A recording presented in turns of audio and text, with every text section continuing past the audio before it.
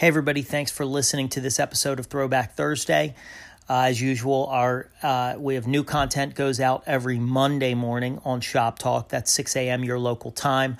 So please subscribe and share the podcast with anybody that you think might enjoy it or benefit from it.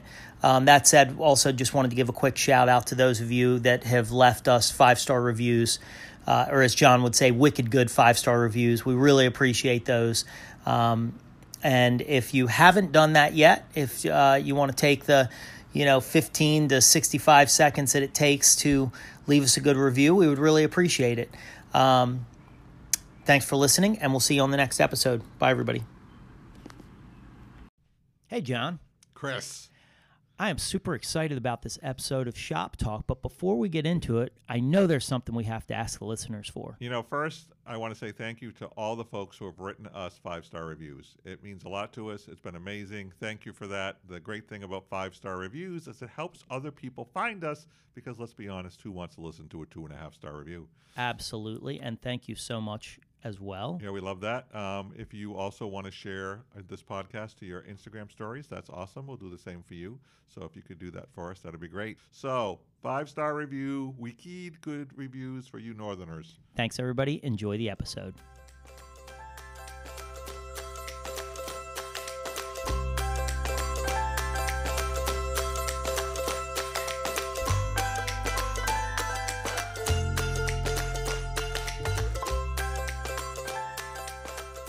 Hi, everybody. Welcome to the Shop Talk podcast brought to you by 124Go. I'm your co-host, Chris Sulame, and as usual, I'm sitting here with my great friend, Mr. John Palmieri. We are super excited this morning, and we talk often about, the hair school that's inside of our network that the guy that we work for owns and runs, and this is a group of people that we're super connected to, we care a lot about, we get to spend a little bit of time with, but today we're doing something a little different. We're sitting here inside of the Kuhn Academy by 124, so welcome everybody. Woo! That was awesome. That was awesome. And we're going to do a little bit of back and forth interview with a couple of students that go to the school here, and so this morning we're here with Stefano, who is a student. What level, where are you at in your school journey right now? Junior phase right now. You're in your junior phase, which means how long have you been in school? 5 months. 5 months. And so how much longer do you have to go? A long way. Awesome. How's the experience been so far? The first 2 months were extremely stressful. Because I've never played with hair or even put hair gel until I started school here. Awesome. And now? Now I'm a lot more confident Settle with a lot of, That's awesome. And we're here with Georgie. Hello. And Georgie, what phase are you in? Actually, I guess I'm super senior. I just finished my super senior phase and I graduate next month. I love that they've added a super Why don't we senior. just call it Wicked Super? I feel super Wicked official Super. now. It should be called Wicked Super Senior. Wicked Super Senior. Okay. Yeah, So what like does a that better. Wicked Super Senior do? Now I'm on the floor 5 days a week, taking clients every day, finishing up any last credits, and then getting ready to go out into the real world. Awesome. And how's the experience been for you so far? What are you enjoying about it? Did you have any struggles in the beginning? Yeah, I would say I struggled with kind of understanding there is a reason for why you do everything, how everything works. It's not just throwing things together. Things don't just magically happen with hair. So just understanding the why and the steps behind everything for me. But then it all came together the longer you're here. But that freshman phase, it will get you. Yeah. At first. Yeah, I thought I was just coming to school. I was going to get to play with hair. Yeah, and don't we all? We're learning anatomy. Right. Yeah. What's that bone in the center back of the head? Occipital. Boom! I love it. Yeah. So while there's a zillion ways we can take this conversation, John, I know you kind of have a little bit of a plan for what we're going to be doing this morning. So why don't you take us out? My plan is I always like to start our podcast with why people got into this industry because I think that's always kind of a unifying factor. So let's talk about that a little bit. And then, we're going to dive right into your questions. We had asked that you guys put together a list of questions or some thoughts that you had on things you wanted to know about the industry. I think that one of the things we want to do today is maybe give salon owners insight into what people are looking for, what's going to happen when you graduate, and of course, you guys probably have questions for us and for the industry as a whole, and we'll do our best to answer those as well. So Georgie, let's start with you. Why hairdressing? What are you doing? Oh, wow. I didn't want to be the one to start this question. Well, being a Northerner, we always ask ladies first. So that's Yeah. why you got to go. True. Is that what that is? That's what that is. Okay. Be totally honest. Yeah. I went to college before I came here. Was not loving what I was doing. I was in school for chemistry. Why I thought that was a good idea, don't know. But now I had done a couple cosmetic things. I did like eyelash extensions before I came here, which is not the same as doing hair at all. But it opened me up into like the beauty side of things, like making people feel better and the little tedious things that like put people together and like things that I enjoy doing. So I actually went to the salons that the Genesis salon, Kristen Briley, has done my hair for like 3 years now. And every time I was in there, I was like, I want to be behind the chair. Like this seems way cooler than sitting in the chair getting my hair done. Toured the school one time, was sold on it. I'm like, I love it here. These people are cool.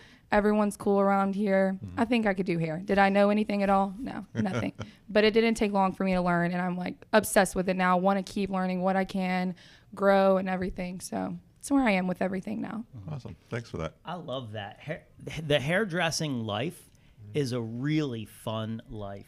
Once you get past the sweating, like, oh my God, is this really brassy? Is she, like once you get past that part, Yeah. it really is a really fun life. And it's cool that you were able to see that from sitting in the chair and looking back.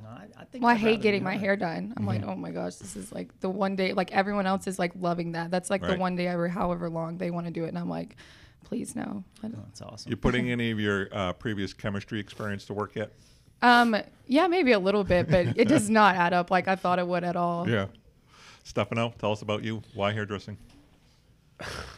Actually, I just randomly woke up one morning, decided not to go to work, and was like, I need another creative outlet. And just looked into hair schools, visited a couple, and then I was just like, let's just go for it. I just love anything that has to do with art, that I can express myself in any kind of way with it. Like, I have a master's degree in fashion design and a bachelor's in photography.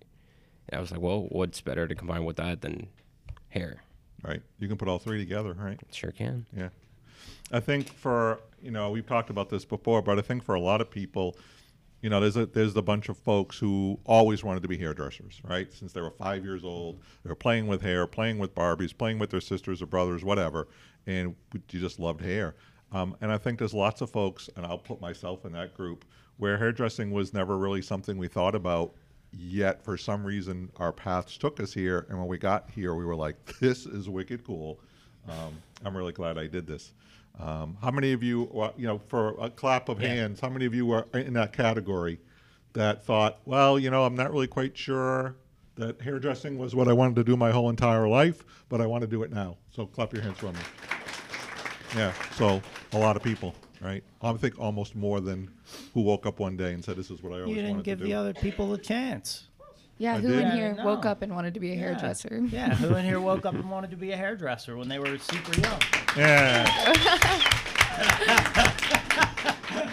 Those people.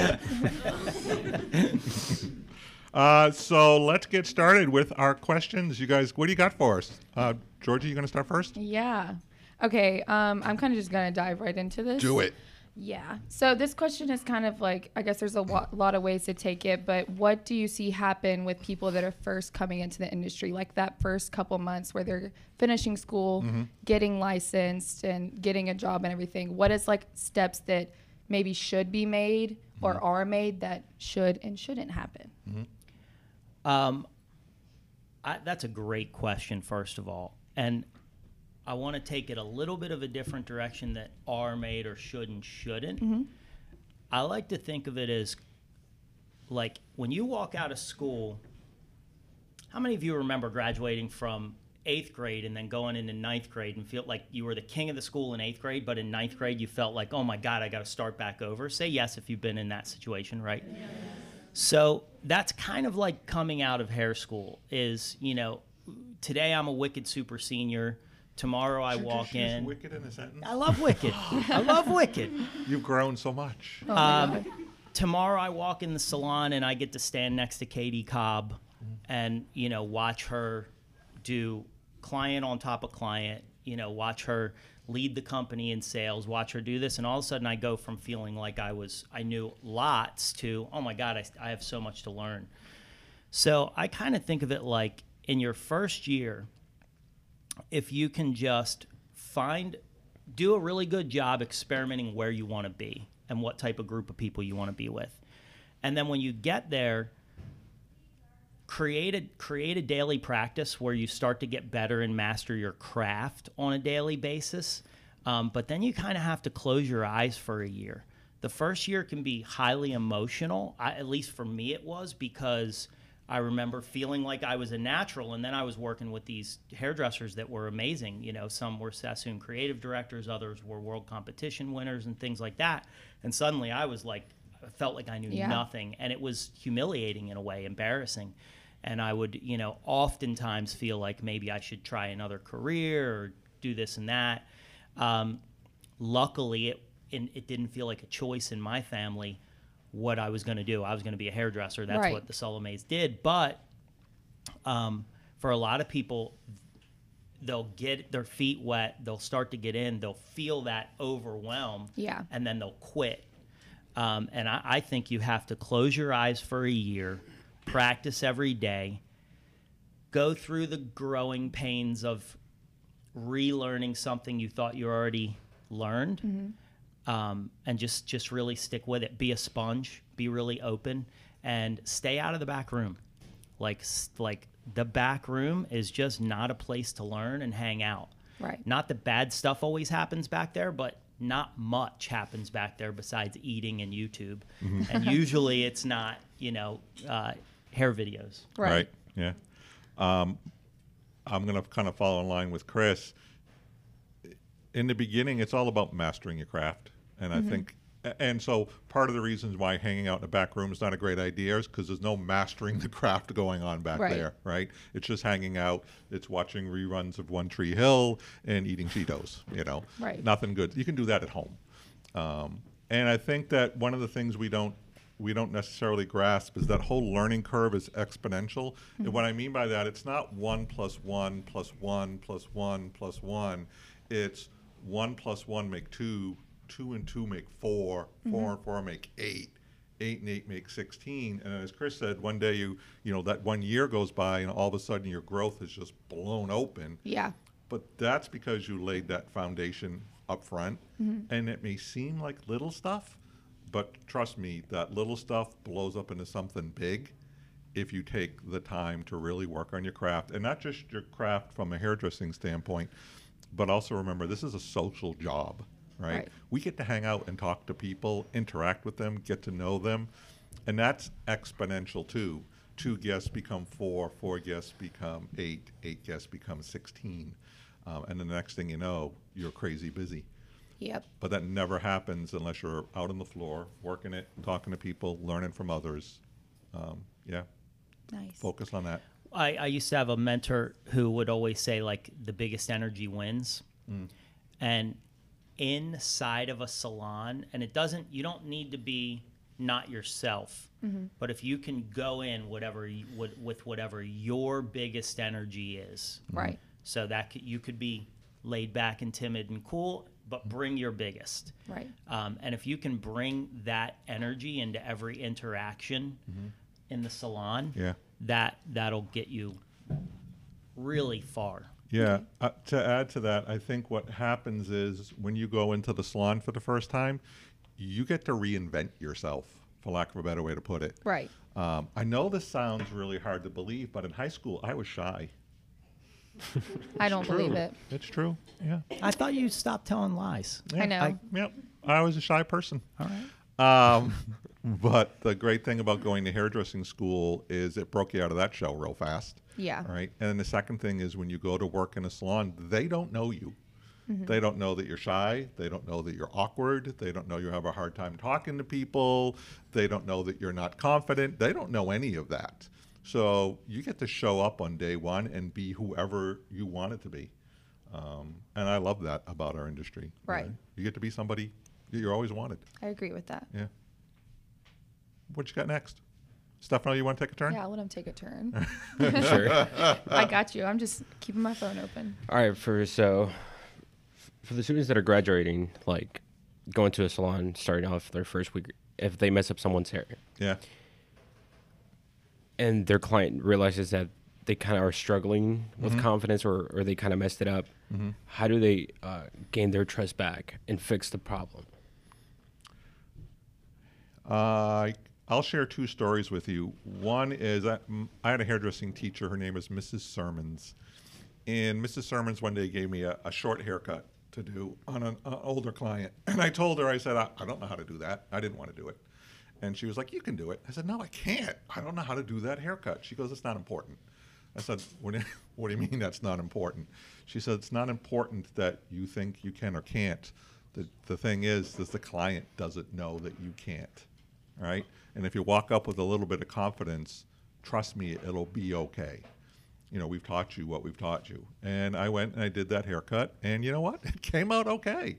And the client liked it, but I didn't show up like, I don't know how to do this, I'm nervous, because your confidence level speaks volumes to the guest. To answer your second part of that question, I'm never afraid to call up a client at the end of the day and, you know, Georgia, I know you came in for a haircut today. I didn't love it. Can you come back? You know, can we redo that? And you'd be amazed at how many people will be like, you know what? I wasn't loving it either. Thanks for calling. I think being transparent, showing up with confidence, you're gonna mess up. I mean, that's just life. It's how you handle the mess up that I think is important. And I promise you, your best clients will be the clients you messed up on, but then fixed it. Yes. Because now the trust is, whoa, even when John messes up, he can still do something nice with this, right? Okay. Clients love that. Yeah. They really do. Sweet. Did you want to add to that? Yeah, I guess just the few and the many, the 80-20 type piece is that the great thing about the hair industry is you get to take control of how fast you grow, how slow you grow, how fast you decide to get skills. One of the biggest, you use the word confidence. In the beginning, confidence is somewhat of an act. It's like a positioning that you do with yourself. And you could, if you think about this in your mind right now, like you could picture yourself when you're not feeling confident. Your body just changes. Your shoulders drop. Your eyes start to go to the floor rather than staying up. You start to, right? Like you can. There's physiological things that happen. So like John said, like showing up with that confidence will set the person at ease. When you see a person is set at ease, you calm down, and then you can kind of do your best work. Now that we've had a mishap or it didn't come out the way we wanted it to or whatever, I mean, I just can't agree with you more. The faster I just be honest with somebody. We spend a lot of time in this industry feeling like we need to cover up what's happening, but like, if I had a bleed spot on the back of somebody's head or on the side of their head, I would literally,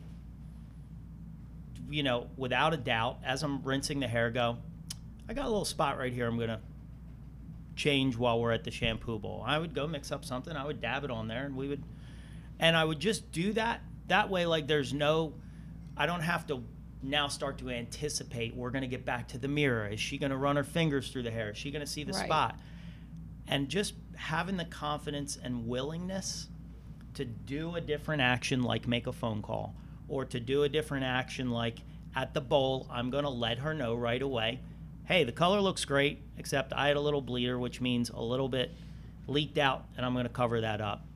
And it's going to take me 5 minutes to do.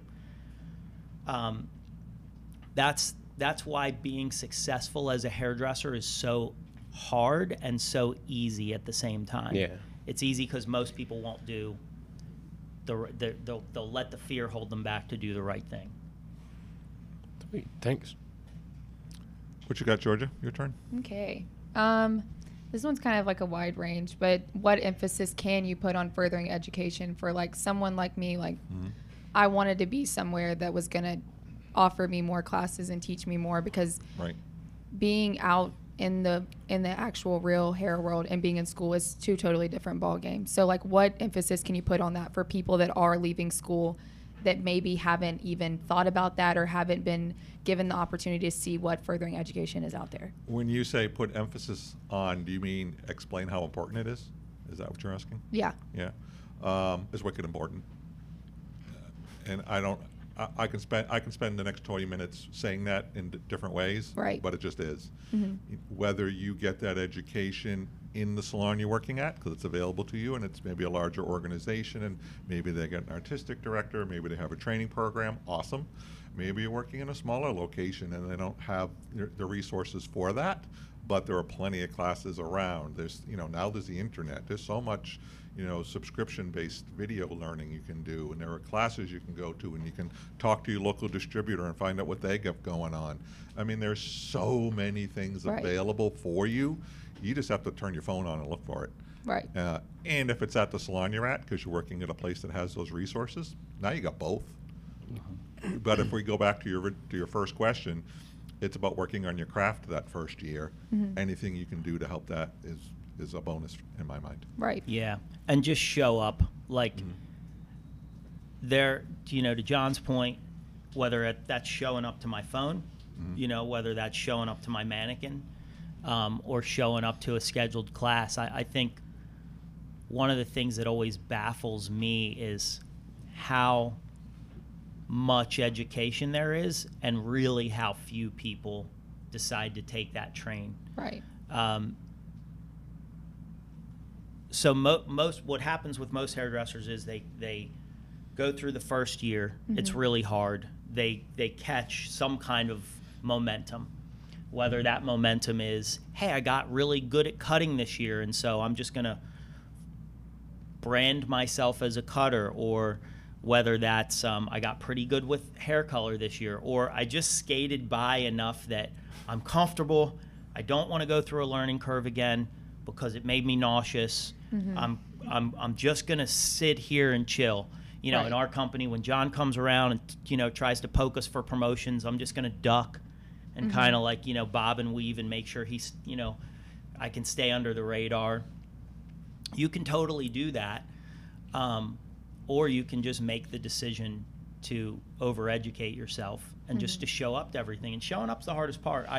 There's one of my favorite, I won't give a call out for what I'm about to say, but there's somebody who I know and like very much in this company, and she'll say, like, I didn't want to go, but you came by and sort of suggested that I go, and it was a really good class. I'm glad you did. So Right. you have to be the poker of your set. You've got to get yourself up to go to those things. Yeah. Gotcha. Plus, there's a lot of education in Atlanta now. Like, I was looking at Pulp Riot's Instagram and came across there was two Pulp Riot Squad educators, and they were having a class last Monday. I just signed up for it and went to the Pulp Riot class. Awesome. How was it? Oh, it was extremely fun. The colors they chose, Yeah. the techniques, like, Right. I asked 1,000 questions. I think they got annoyed by me, definitely. It's all right. How much was the class? Like 150. Okay. And do you feel like you got $150 worth Yes. of education? Great. Yes. Yeah. So perfect, right? Yeah. Yeah. As Chris said, you got to be your own poker. Yeah. Yeah. All right. What do we got next? How do you help a client have realistic expectations with the sort and use of social media and Pinterest as a reference tool showing total transformation in one session? Chris and I right now are big friends of Instagram as your personal lookbook, right? The opportunity for you to have your own Instagram and show transformations. Here's what they looked like in their first session they were here. Here's what they looked like their second session. Here's what they look like their third session. God forbid there's a fourth, right? but nothing illustrates a journey better than photographs, right? Definitely. And the great thing about Instagram now is you can create those little highlight folders, right? Yeah. And so you can create your own little folders. You can create one for redheads, one for blondes, one for transformation, short haircuts, whatever you want to do. But the point is the great thing about creating that on Instagram is it's your work. You get to show people what you can do, and you can show people what expectations can be. I think the biggest challenge with expectations is not that they're unrealistic, although I'm not going to say that there aren't some in the world, Yeah. right? What I am saying is we don't do a very good job of communicating. We're afraid to have the conversation, so we kind of don't. We're afraid to talk about the money, so we kind of don't. We're afraid to talk about the time. We just assume somebody will sit in our chair for 6 hours and won't say anything, because the short version is we're afraid. I would much rather you said, John, this ain't going to happen today. It's going to cost you about $300. You're going to be here for 3 hours. This is what, showing you a picture of what we'll get to today. Next time you come in, it's going to take about 3 hours. It's going to cost about this much, and this is where we'll get you that day. Oh, okay, I get it. And I either get to make a decision that says, I'm in, great, we're on the same page, or that client gets to say, for an unreasonable expectation, I don't want that. I don't want to be here twice. I don't want to spend that much money. Well, that's okay too. It really is. Because the other side of that equation is you don't have that communication. You're not clear on expectations, and it turns into a disaster for everybody. Definitely, yeah. But what if that person's stubborn and was like, well, this person... I don't have a this is just me. I don't have a challenge saying, I don't think I can do this. Because here's the flip side of that. The flip side, remember, I think of growth as being exponential. 2 turns into 4, 4 turns into 8, 8 turns into 16, right? If I tick off this one client, she's going to walk out the door and tell 6 other people what a knucklehead I am. 6 turns into 12. Right. 6 turns into 12, 12 turns into 24. The next thing you know is, oh, you're John? You're that knucklehead that works on... Yeah, it's me, right? I'd much rather be, hey, my girlfriend came to you and she said you called her up because you didn't think her haircut was great and made her come back in. I want that reputation. That's Definitely. how I see it. I I'm don't like, want the my other one. name is walking around on your head. Right. Like, if I don't think it's doable Yep. or whatever, then I'm not going to take that on, Now, I think there's a difference between saying, look, I don't think this is possible. I don't want to disappoint you, and I think we shouldn't go down the road. And it's 2 o'clock and you're feeling kind of lazy and I don't want to do a full foil. Right. Okay? Totally. That's another issue. Right? And we can talk about that at another time. But being really clear on what expectations are, because my end goal is to make you happy so you go out into the world and tell everybody how amazing I am. And so I'm going to be real clear on expectations. I'm going to be really clear on what this costs. I'm going to be really clear on what the time is. And we're both going to be in. You'll be super surprised what happens when you can go through those steps inside of a conversation at how positive the response will be from the other person. You're going to hear this. If you'll do that, you'll hear a million times, no, why has nobody ever told me that? And in a way, we've been duping clients for years because we're just simply too afraid to tell the truth. It all goes back to telling the truth in those moments. It's like, wow, I love this look too. John, I think this is going to look awesome on you. Yep. Here's the deal. It's, 12 levels lighter than you are now. We're pulling out some hair color that was previously there. And I don't know if anybody's ever told you this. They probably haven't. But when hair color lifts other hair color, but it goes through different stages than natural hair color. Let's have that discussion. It's a good, intelligent discussion. They feel enlightened and educated. Right. They feel really comfortable that you told them the truth. Every now and then, like John said, you get somebody who's going to push. And look, the hard part is we're kind of in the business of saying yes. But there are times when no is the answer. And so be super confident around that. I know in our company, we support that big time. And most logical hairdresser, salon owner, we know what's possible and what's not. I want to say one more thing on this. Recently, we interviewed Megan Scapani. She's at Schmegs and Bacon on Instagram, 2 N's at the end. She's the visual director for Behind the Chair Instagram. So she mainly specializes in all vivid colors almost that's kind of just where she hangs out and lives. And it was really relieving for me to have the discussion with her around this topic, because if we go to her page, it could look very easy that this happened really easy. And if you'd go back and listen to that discussion, she talks about being super stressed out when she does a bleach out. She talked about how sometimes you really have to be upfront with the guest about what's possible today, what's not possible. Sometimes you start, let's say, in her case, a vivid hair color, and you're just not in the middle of the process. You realize I'm not going to get there, and it's like having that conversation or not having that conversation is going to be the difference between a happy client and a not happy client, or one who goes like, okay, I can live with being red today, knowing that our real end goal is to get all of this warmth out, but like it's either your hair's going to be on the floor or looking beautiful and healthy. Yeah, Right. totally. Yeah. So if you have that before hair color, that conversation before hair color ever hits the head, it's way better off than when hair color is already processing. Right. Yeah. Nice. Okay. I'm going to talk about social media. Do it. Okay, so the question I'm like a little iffy about, but originally I want to know like what effect do you think it has on getting a job nowadays? Like what does social media affect the job that you're wanting, or you think that you might be getting from what you see everyone else doing? There's a lot to that. And so I'm going to touch on some highlights, because you could probably have a whole podcast just on that piece. I think that how does social media reflect your ability to get a job? I think my thought, as I'll put my hands in my thoughts in the idea of a salon owner, right? I'm looking at your Instagram and I'm looking at your Facebook because I want to learn if you're a knucklehead or not, is the short version. Right. Right. I'm looking at your Instagram page, I'm looking at your Facebook page, and I'm saying, is this somebody that's going to fit in? Do I look at your hair pictures? I do, but to be honest, I know you just got out of school.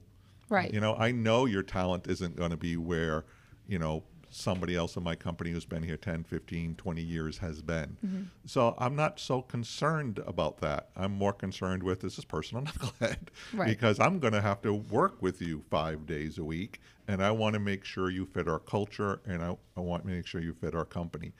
So my advice always is going to be, remember, social media is something everybody gets to see. And if you're presenting yourself as a goofball, nobody's going to take you seriously as a potential hire, right?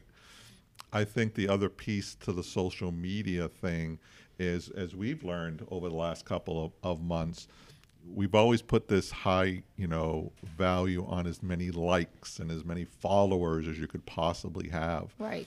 And, so one thought is, hey, my potential boss sees that I got 5,000 followers. And maybe 5 years ago that was important. Right. It's not anymore. Because the thing is, you can have 4,999 people that follow you on Instagram. Only one is actually going to come and see you as a guest. So I'm going to want to see, are you capable of turning those followers into actual guests that are going to help build you up? Right. And I'm more concerned about that than how pretty your pictures are or how good the hair is as a salon owner. Yeah. Chris agrees. Nice. What you got?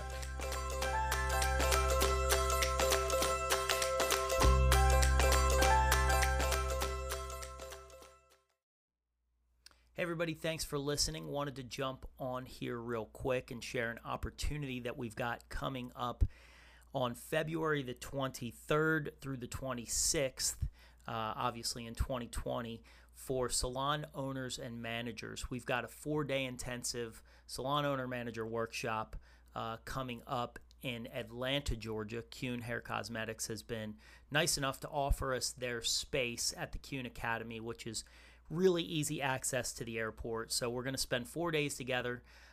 What you could expect is an environment of camaraderie, encouragement, accountability, where we'll really deep dive and provide solutions and resources for the top challenges of salon owners today. So things like recruitment and training and how to read a P&L or how to balance a P&L or the right questions to ask your accountant, how to manage your inventory, all of the questions that salon owners are having on a regular basis, we're going to be deep diving in. So if you're interested in that, you can email us at info@124go.com to either join that and come to it, or if you have any questions about it, we'd love to answer them for you. So again, it's email us at info@124go.com.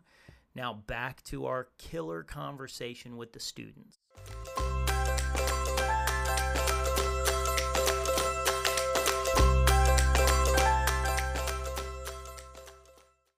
Why does hair or the hair industry keep continuing to interest both of you?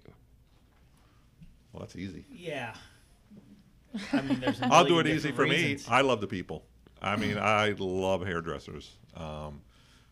You know, I just love them. I can give you 15,000 other adjectives. I love the people. I love the art. I love being in it. I like hanging out with them. I like talking with them. I like having a beer with them. I like going to the park and playing frisbee. I just love hairdressers. They're, and I say we are an amazing group of people that I don't think the rest of the universe gets to know, and I'm lucky to be in it, and I'm grateful for it every day. I love it. Yeah. What I want to do is, because I agree with everything that John just said, what I want to point to is that what the opposite end of that question would be, why do people leave the industry after being in it and maybe even having some success? Usually what happens is burnout, and usually because being behind the chair can become very repetitive. But just like the rest of life, like your experience of life is all about your perception, right? Yeah. So how I view this room could be totally different than how somebody else views this room. You know, a wicked super senior who's just about to graduate, who has 4 hours left, is like, get me out of this place, right? Right? You know, I come here and it's like this utopia of hope and what could be possible. And all those two different things is a different mind space and a different perception. Right. One of the things that I love, including everything that John just said, is that you can do endless, that inside of this industry, it's an industry. So currently you're in school to learn the art, the skill of hairdressing, and you know, you're going through those technical abilities, but in your heart, you might be, and you'll hear Brian talk about this sometime, in your heart, you're a leader, and your calling is more to own a salon. And owning a salon is a different job than being a hairdresser. Yeah. Sometimes hairdresser stands behind the chair and owns the salon, but they're two completely different jobs. One deals with accountants and taxes and, you know, FICA and all, you know, all that stuff. The other gets to do hair, and their job is strictly to be with their client. If you want to be a school teacher or own a school, if you want to be a platform artist or be a designer, I think one of the weekends that really broke my mind open, and this is bizarre to say because at the time I was working as a global educator for a super large company, and so I guess I had sort of thought I had seen it all. And we did some work for the JCPenney's group. So JCPenney's, is everybody's heard of a JCPenney's before, right? They have salons inside of all their stores, and so they have like close to 13,000 hairdressers that work inside of JCPenney's companies. I never knew that. I knew that they were there. I knew that, you know, I always on the peripheral knew. But when you went to their corporate headquarters, we were working with their creative team. So this was a group of 7 hairdressers, and their entire job was a corporate job where they got paid all day long to create the looks for JCPenney's collections. And so they were in the studio all day long, they were creating looks, and it like hit me like, I don't think that I ever realized this existed.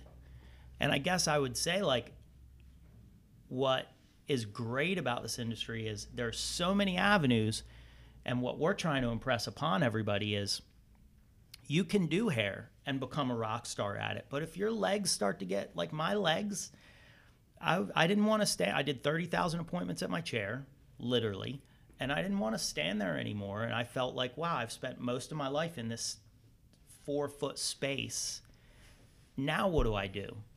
And I think most people don't know all of the options and avenues that they can do, and they can transition. So what I love about it is the availability of different things. If you find that you're not in love with hair, try an administrative job, work for a brand, become an educator. There's just a million different things you can do.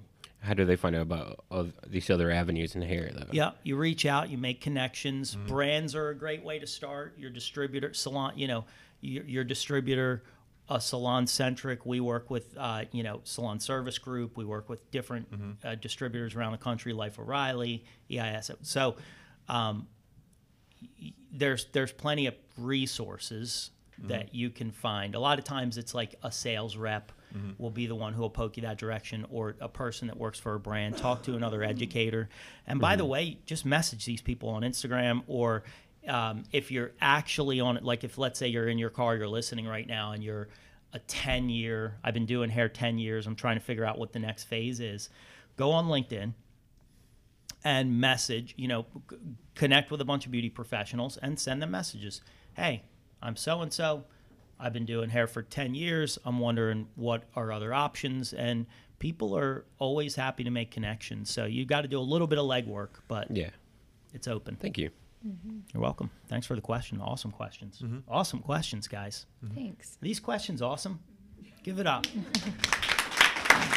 guys killed it.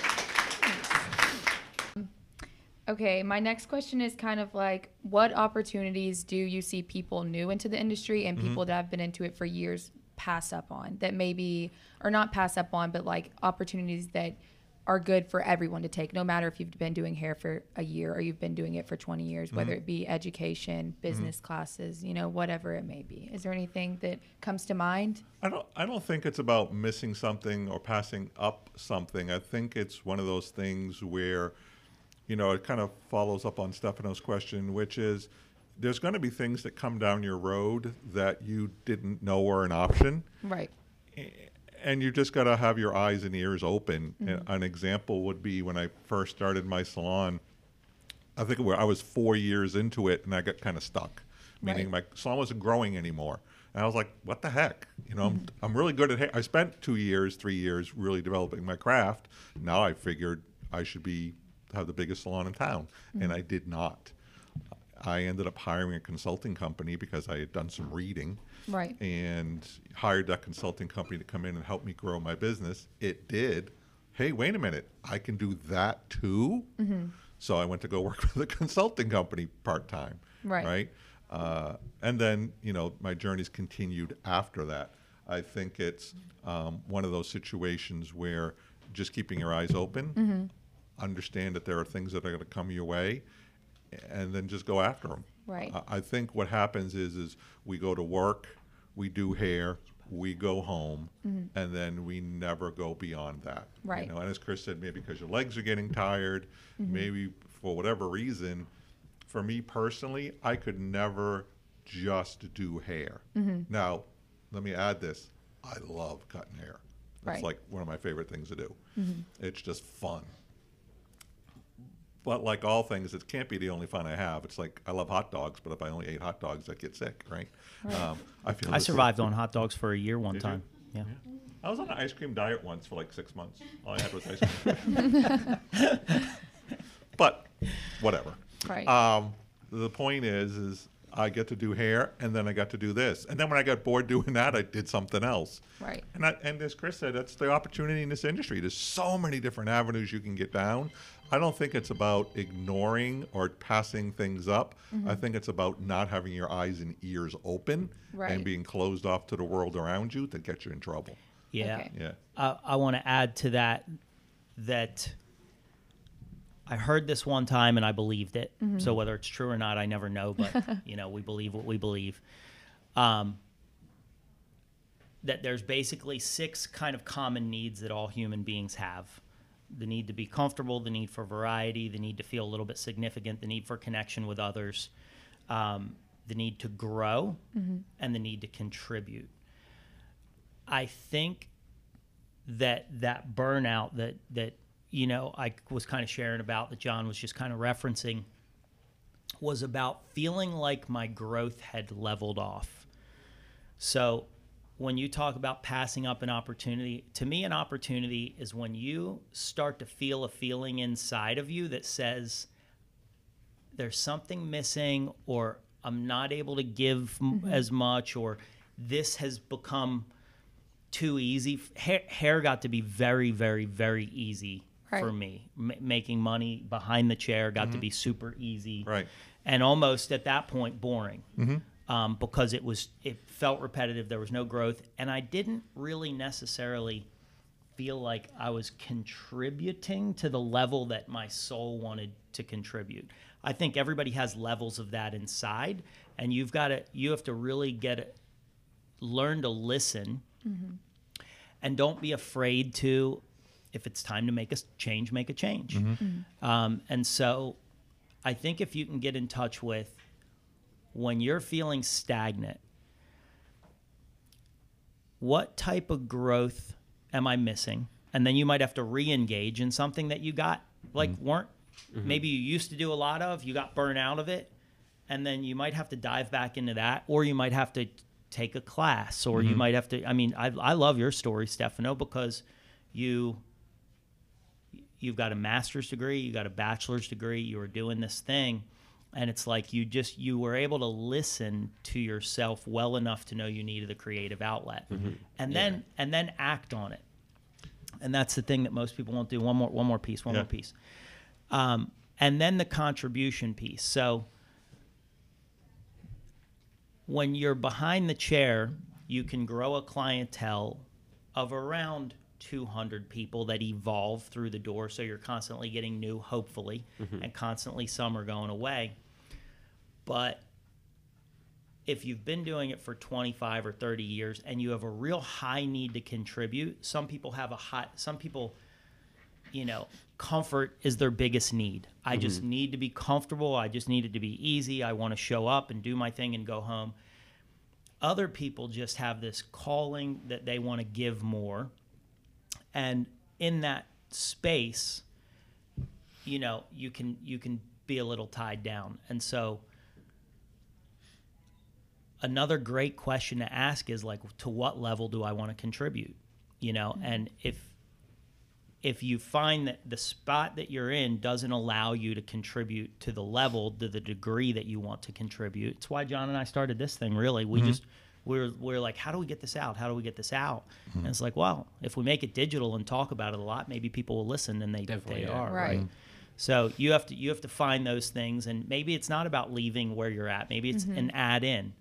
But there's just all kinds of opportunities. You just have to be in touch with the fact that it's probably your need to grow. Right. You're probably stagnant, and it's probably your need to contribute that are calling you to do that. Real quick, I always remember something a friend told me. He always used to say, if you're bored, it's because you're boring, right? If you're bored, go find something to do, right? Because the short answer is you're the one being boring, right? So go start a podcast, go to hairdressing school, do something. Right. But if you're bored, it's because you're boring. Right. Yeah. So for a lot of students, like graduating out of hair school, like you feel like, I feel like I've noticed a lot of people are tending to settle for salons without realizing their potential or the route that they want to take with hair. They might just go to like a local salon and not realize that they have bigger things for themselves. It could be like an influencer, great hairstylist, but they might be limited because of the place that they picked at the beginning, not knowing that there was, I don't want to say better salons or, better jobs out there for them, but instead of just going to like. Yeah. Right. The thing is I think that gets deeply personal and emotional for people. What I mean by that is you may be able to look at somebody and say, you're so much better than that, right? as an outsider standing in. Yeah. Yet I think for somebody there's maybe fear, maybe there's insecurity, maybe Right. there's a feeling I'm not that good. So when you ask that question, why do people settle? Why do people settle for lots of things, right? Right. It comes from a sense of insecurity. It comes from a sense I'm not good enough. It's important to have support. It's important to have people around you that say, you know what, Chris, you are that good. Yeah. You are awesome. And I think I gotta find some people who would tell me that every now and then. just don't tell Chris he's doing a good job because he thinks you mean something by it. But in the end, some of us have that, and some of us don't. Some of us have that internal clock that always want more, and some of us don't. I think if I'm going to give any advice on that topic is don't be afraid. Now, it's easier said than done. I Yeah, can of sit here and course. tell you don't be So afraid. easy. You're like, it's easy for you, John. Right. But it's not really. I think we all. I read that the definition of courage is not being not afraid. It's about being afraid and doing it anyways. Yeah. Right. And I think for a lot of us, we get scared, or we don't feel our own worth, or we don't feel our own value. Have a little bit of patience. Don't go for the first thing that comes your way. Not because maybe that first thing isn't great. Yeah, of I mean, course. George, you said the first time you walked in the building, this is the place, I'm good. Yeah. Right? Right. But I don't think that came from a place of fear. I No. think that came from a place of, ooh, I like what I'm feeling Yeah, here. 100%. And I feel like I belong. I think that's the feeling you want to continue with. Walk into a place and go, you know what? These are my people. I'm like, I'm terrified. Of course I you are. still am. Yeah, we all are. Listen, if you're not afraid, if you're not afraid, it's because you're boring, right? I definitely am boring. Right. I can tell that about you. Yeah. I just want to take a crack at this because I've been listening to, I'm just an insatiable learner. I just can't not have something playing or be listening to something or reading something. Right. And lately, my newest motivation crush is a guy named Dr. Joe Dispenza, who recently. Are you going to steal my favorite quote? No, I wouldn't do that to you. I would never do that. You posted it on Instagram yesterday. I saw you. But Crystal posted that. I can't be blamed for this. You called her. But actually, who brought it back to my attention was Sarah. Sarah that we just had on the podcast the other day. We were at the Erosia event. Yeah. She's a coach that started a group called Intelligence, and she used to be the COO of the Deepak Chopra Center out in San Diego. And she said, when making change or on making change, it starts by thinking about what you think about.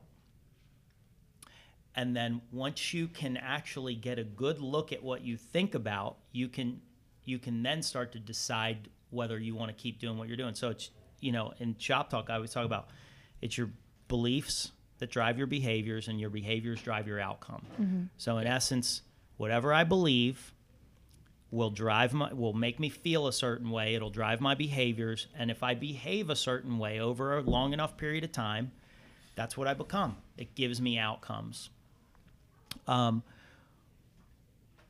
Everybody has a set of ideas or beliefs around where they fit, where they should be, where they see themselves, or even inside of beliefs. There's the beliefs that I know that I believe, and then there's the stuff that I just don't know yet. Mm-hmm. Like, I might not know that this other thing exists, that because, you've been in the fashion world, you've seen, oh, wow, oh, you can do this, oh, you can do that. For a lot of people in the school, like, the only thing that I've ever seen is my aunt's a hairdresser, and I'm going to go work with my aunt. In my life, it was my brother. Mm-hmm. My brother had a salon. He just happened to also be an insatiable learner, so that was great. But had he not, I would have gone and worked in his salon anyway because he was my brother.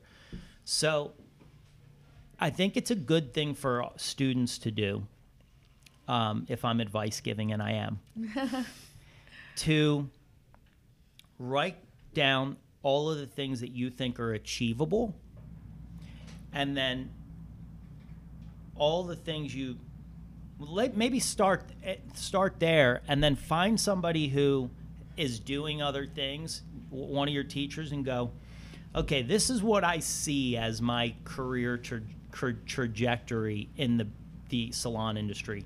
What else do I not know exists?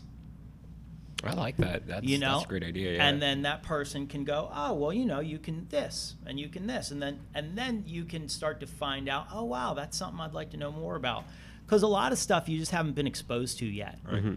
And just by default, I'm going to go work in John's salon because I met John when I was in high school, and he's got a salon down the street, and we're going to take on the world. Yeah. Nice. Okay, to kind of bounce off that a little bit, because I didn't think our question would be that similar. Aside of like finding a family for you, Right. when you're looking for a salon, a little bit more business ended, what advice can you take? What are things that like new hairstylists out of school should be looking for, whether it be, like not just people that you get along with in the area and all that inside the salon? What's business stuff that we might not be aware of that we should keep in mind? If you're going to spend your first year or two, right, working on perfecting your craft, Right. what I want to know is, can you support that? What type of internal training programs do you have? What type of education do you have? What opportunities do I have to expand my knowledge from a technical standpoint that I don't have now? Right. Because if that's what you're going to spend your first year or two on, then I want to work someplace that's going to support that and give me that and encourage that, right? And not only technical, but there's also what I call the non-technical skills, which are how you interact with people, right? Definitely. Because I can't overstate that that's a really important part of Right. what we do. There are times in my life when I first was a hairdresser that I wasn't that good, but I was friendly and I was engaging and I was maybe a little bit interesting.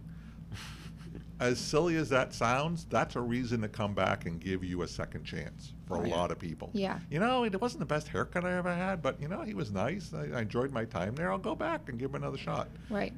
So, both of those are important. I think also you've got to kind of look at things, and this is going to be my last point on this, is look at things with a critical eye in regards to whether or not you think this company is profitable. Yeah. And I know we've covered that in the sophomore class that we talked to you guys about. Yeah.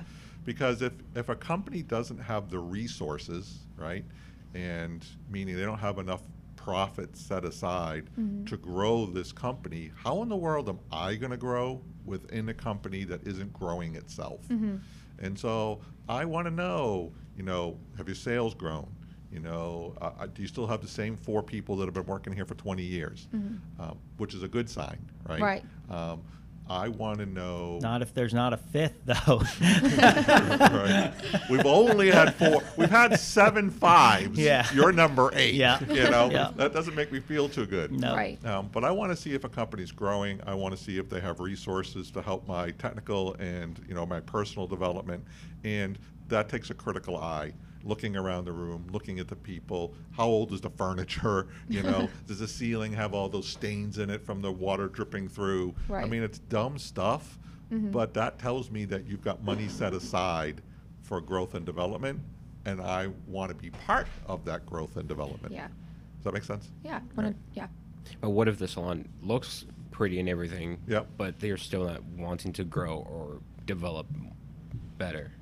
How do you know? How do you know if they're doing it? Yeah, I mean, it could be like a book. You just can't judge a book by its cover. I mean, Sure. sometimes the salons, I want to be real clear on that. There are lots of companies that are beautiful, right? They got the best furniture, the best location, the best everything, and they couldn't make money if their life depended on it. Right. So how do you go about asking?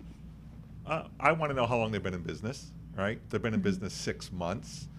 Then that's not necessarily a bad thing, but Okay. understand what you're getting yourself into, Yeah. right? Yeah. And maybe that's for you. I want to work for a company that's only been open 6 months because I want to be there at the beginning. Yeah. Maybe you're a person who says, no, I want to work for somebody like our company's been around for 29 years, right? I want to work for that because there's a long-term growth, and I see that. Everybody's different. What is it that you're looking for from your career? What is it that you think is important for you right now? If you've got a beautiful space, and you're on a great corner, and there's lots of traffic, and you're the 8th number 5 employee, Yeah. there's where your challenge lies, right? It's not Right. it's not how beautiful the space is. Yeah. And that's what I mean about having a discerning eye, not just looking at the cover, right? But digging a little deeper and seeing what's going on behind in the pages of the book, right? Nice. That was a good answer. I've been practicing. Stefano gave me all your questions last night, so I prepped. That's so rude. I think we had a question from the audience. Did we? Do you want to add? We to do. That, by the way. I would say exactly what you said, except I would say it like this: look for somebody that's way more successful than you thought was available, and then make a bullet train right towards them. I think we have a question We do. from the audience. We have an audience Come question. on up. You're the next contestant. We're gonna have Cody come Here. up Oh. Come on, Cody. and ask a question. And Cody, what? You're in this journey. You're like halfway through, right? Where are you at? I'm in the last third. Yeah, so I'm in the senior phase. I've been in since April. So I've been for like 8-ish months, and I got 3 left. Awesome. And you're the pretty face when you walk into Hamilton Mill in the evenings. You're the reason why we've Is he prettier Dup- than me? No. Definitely not. You're welcome. Yeah, I mean, it depends. The beauty's in the eye. Beauty's in the eye. You always. So what you're saying is, Actually, beauty's in the beard. There we go. Yeah, fair enough. Fair enough. my favorite. I'm freshly shaven, so I have no beard at all. So now we know where he is compared to me. Yeah. Never mind. Go off the rails real fast here. What's your question? All right. So prior to coming to school here, I had no experience with hair. I've only done men's cuts. So getting into the beauty world where it's color and women's hair, I'm very nervous, especially finishing school in the next 3 months. So my question is, when I'm here, I practice how to be good, right? I'm in class. I figure out how to get from bad to good, which is really easy to do. But when I get into the salon world, I want to be great. So my question is, how do I go from good to great? Because that's a much larger leap and much more difficult than it is to go from bad to good. Yeah, I mean, I feel like if we go back to the very first question on this podcast about that first year, or I'll call it 5 years now, if you can just get, and I've seen you work, by the way, so I know you're super meticulous. And when I say work, I don't actually really mean what's coming out of your hands yet, even though you're moving in a great direction that way. I mean the amount of concentration you'll put towards staying in front of your mannequin head and making sure you thoroughly work something through and being decisive about what am I trying to create, not am I just like flinging hair. Right. So I think if you can start to look at different goals that you want to achieve, and I mean technically, find heroes. You can find plenty of heroes on the internet, and then start to recreate those looks that you're unsure about yet. If you practice something 10 times at home, somebody sits down in your chair, you're going to nail it on them, right? So I think it's just about dedicating yourself to a practice, always being super. You want to definitely be honest with yourself. Like, don't just congratulate yourself if it wasn't up to par, but congratulate yourself for taking the action. Yeah, I think, it brings my attention to a book by Malcolm Gladwell called Outliers. And what he says in that book is it usually takes about 10,000 hours to get good at something. And I think that's, part of your journey is that we expect to be experts right out of the gate. And that's not going to be the case, right? And maybe not everybody. Some of us know that it's going to be a learning curve, but some of us are also at that place where we're just perfectionists. We want it to be great, and we want it to be great today. Right. And I love that drive. Yet I also want to temper that with a little bit of it's okay. This is a learning journey. It's going to take a while for you, as Chris said, and I love that word, for you to be an expert. Generally speaking, that's going to take about 2 years. Some people are just amazing right out of the gate. They've got that natural skill set, and they're just amazing. And the 2 years that you're talking about isn't just I graduate and then 2 years later. I was I'm about an to expert. say, I need to start It's moving putting quick. in the footwork Yeah. for 2 years. It's like It's 10,000 hours of actual work, yeah, cutting hair. It's putting in the footwork, and Right. that could be at home with your mannequin. That can be, late night hours with models. Whatever it takes. Whatever it takes, but it's not too. I sat in the back room for 2 years, and now I'm an expert. Right. Because Right. you know, Watching One Tree Hill reruns. right, totally. Can we ask you guys questions since you're Yeah, sitting here? let's Yeah. do it. Uh-oh. So no, you stay here, Cody. So I guess I want to know, you're all getting close to where you're going to be looking for jobs and Right. looking for things. So I think it would be real beneficial for our owners that are listening to this to know what it is that a student is looking for. Like, what are you looking for in a salon, or what type of environment makes you happy? What are the I call them amenities. What are the amenities that you're looking for in a salon? One of the main things that I personally am looking for, you mentioned this earlier, is we all have that feeling where we want to contribute and grow, and to me, that's what that is. I know that I want to be behind the chair. That's a fact, but I don't know for how long, And I want to be able to do something else in addition to this. In my experience, I've tutored math specifically for 10 years. I coach volleyball, all levels, and I just love teaching, and I don't want that to leave me. So after, at some point in my, in my industry, my experience here in the industry, I want to kind of move on to teaching or coaching and educating.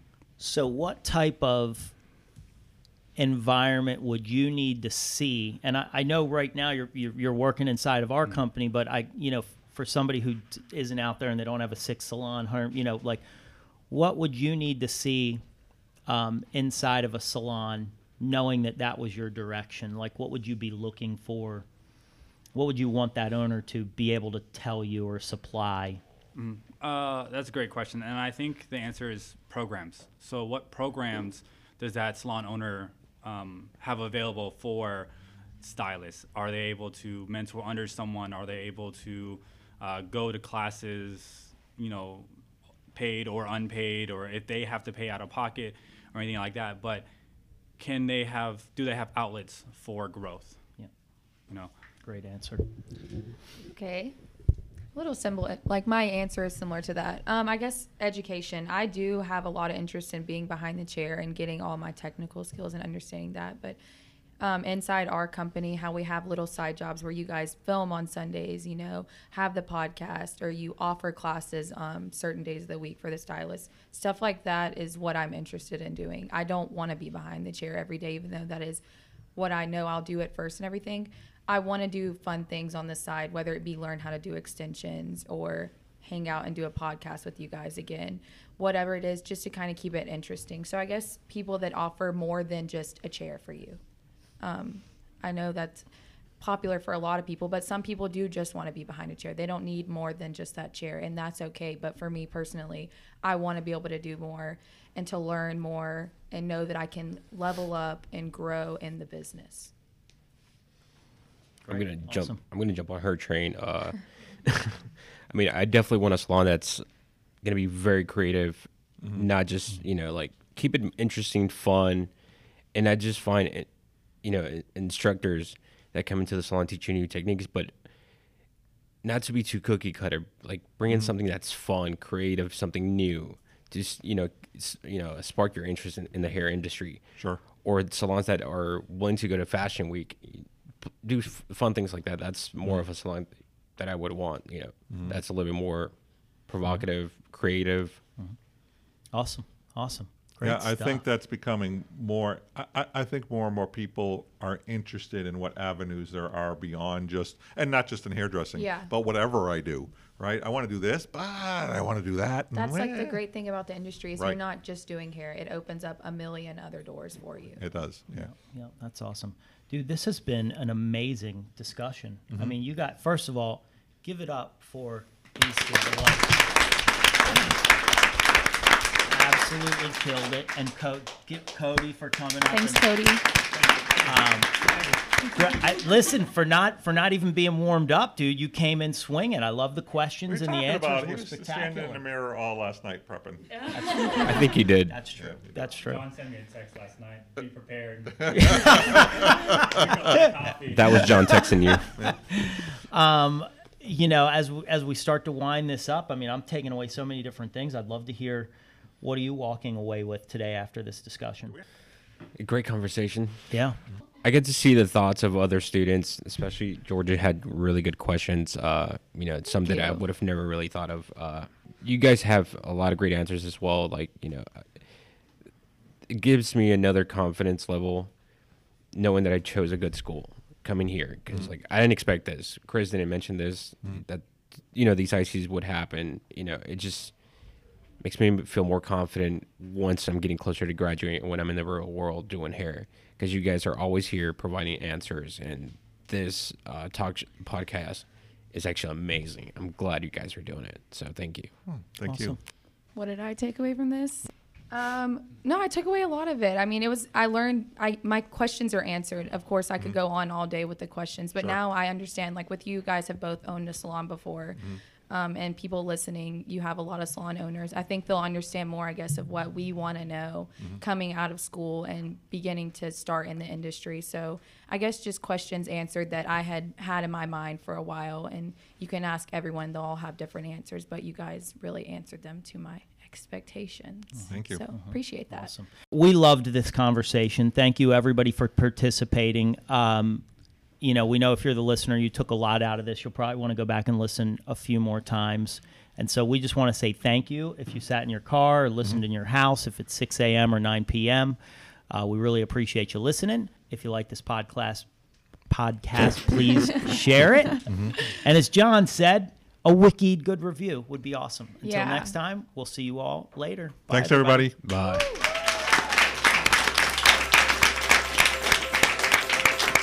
You guys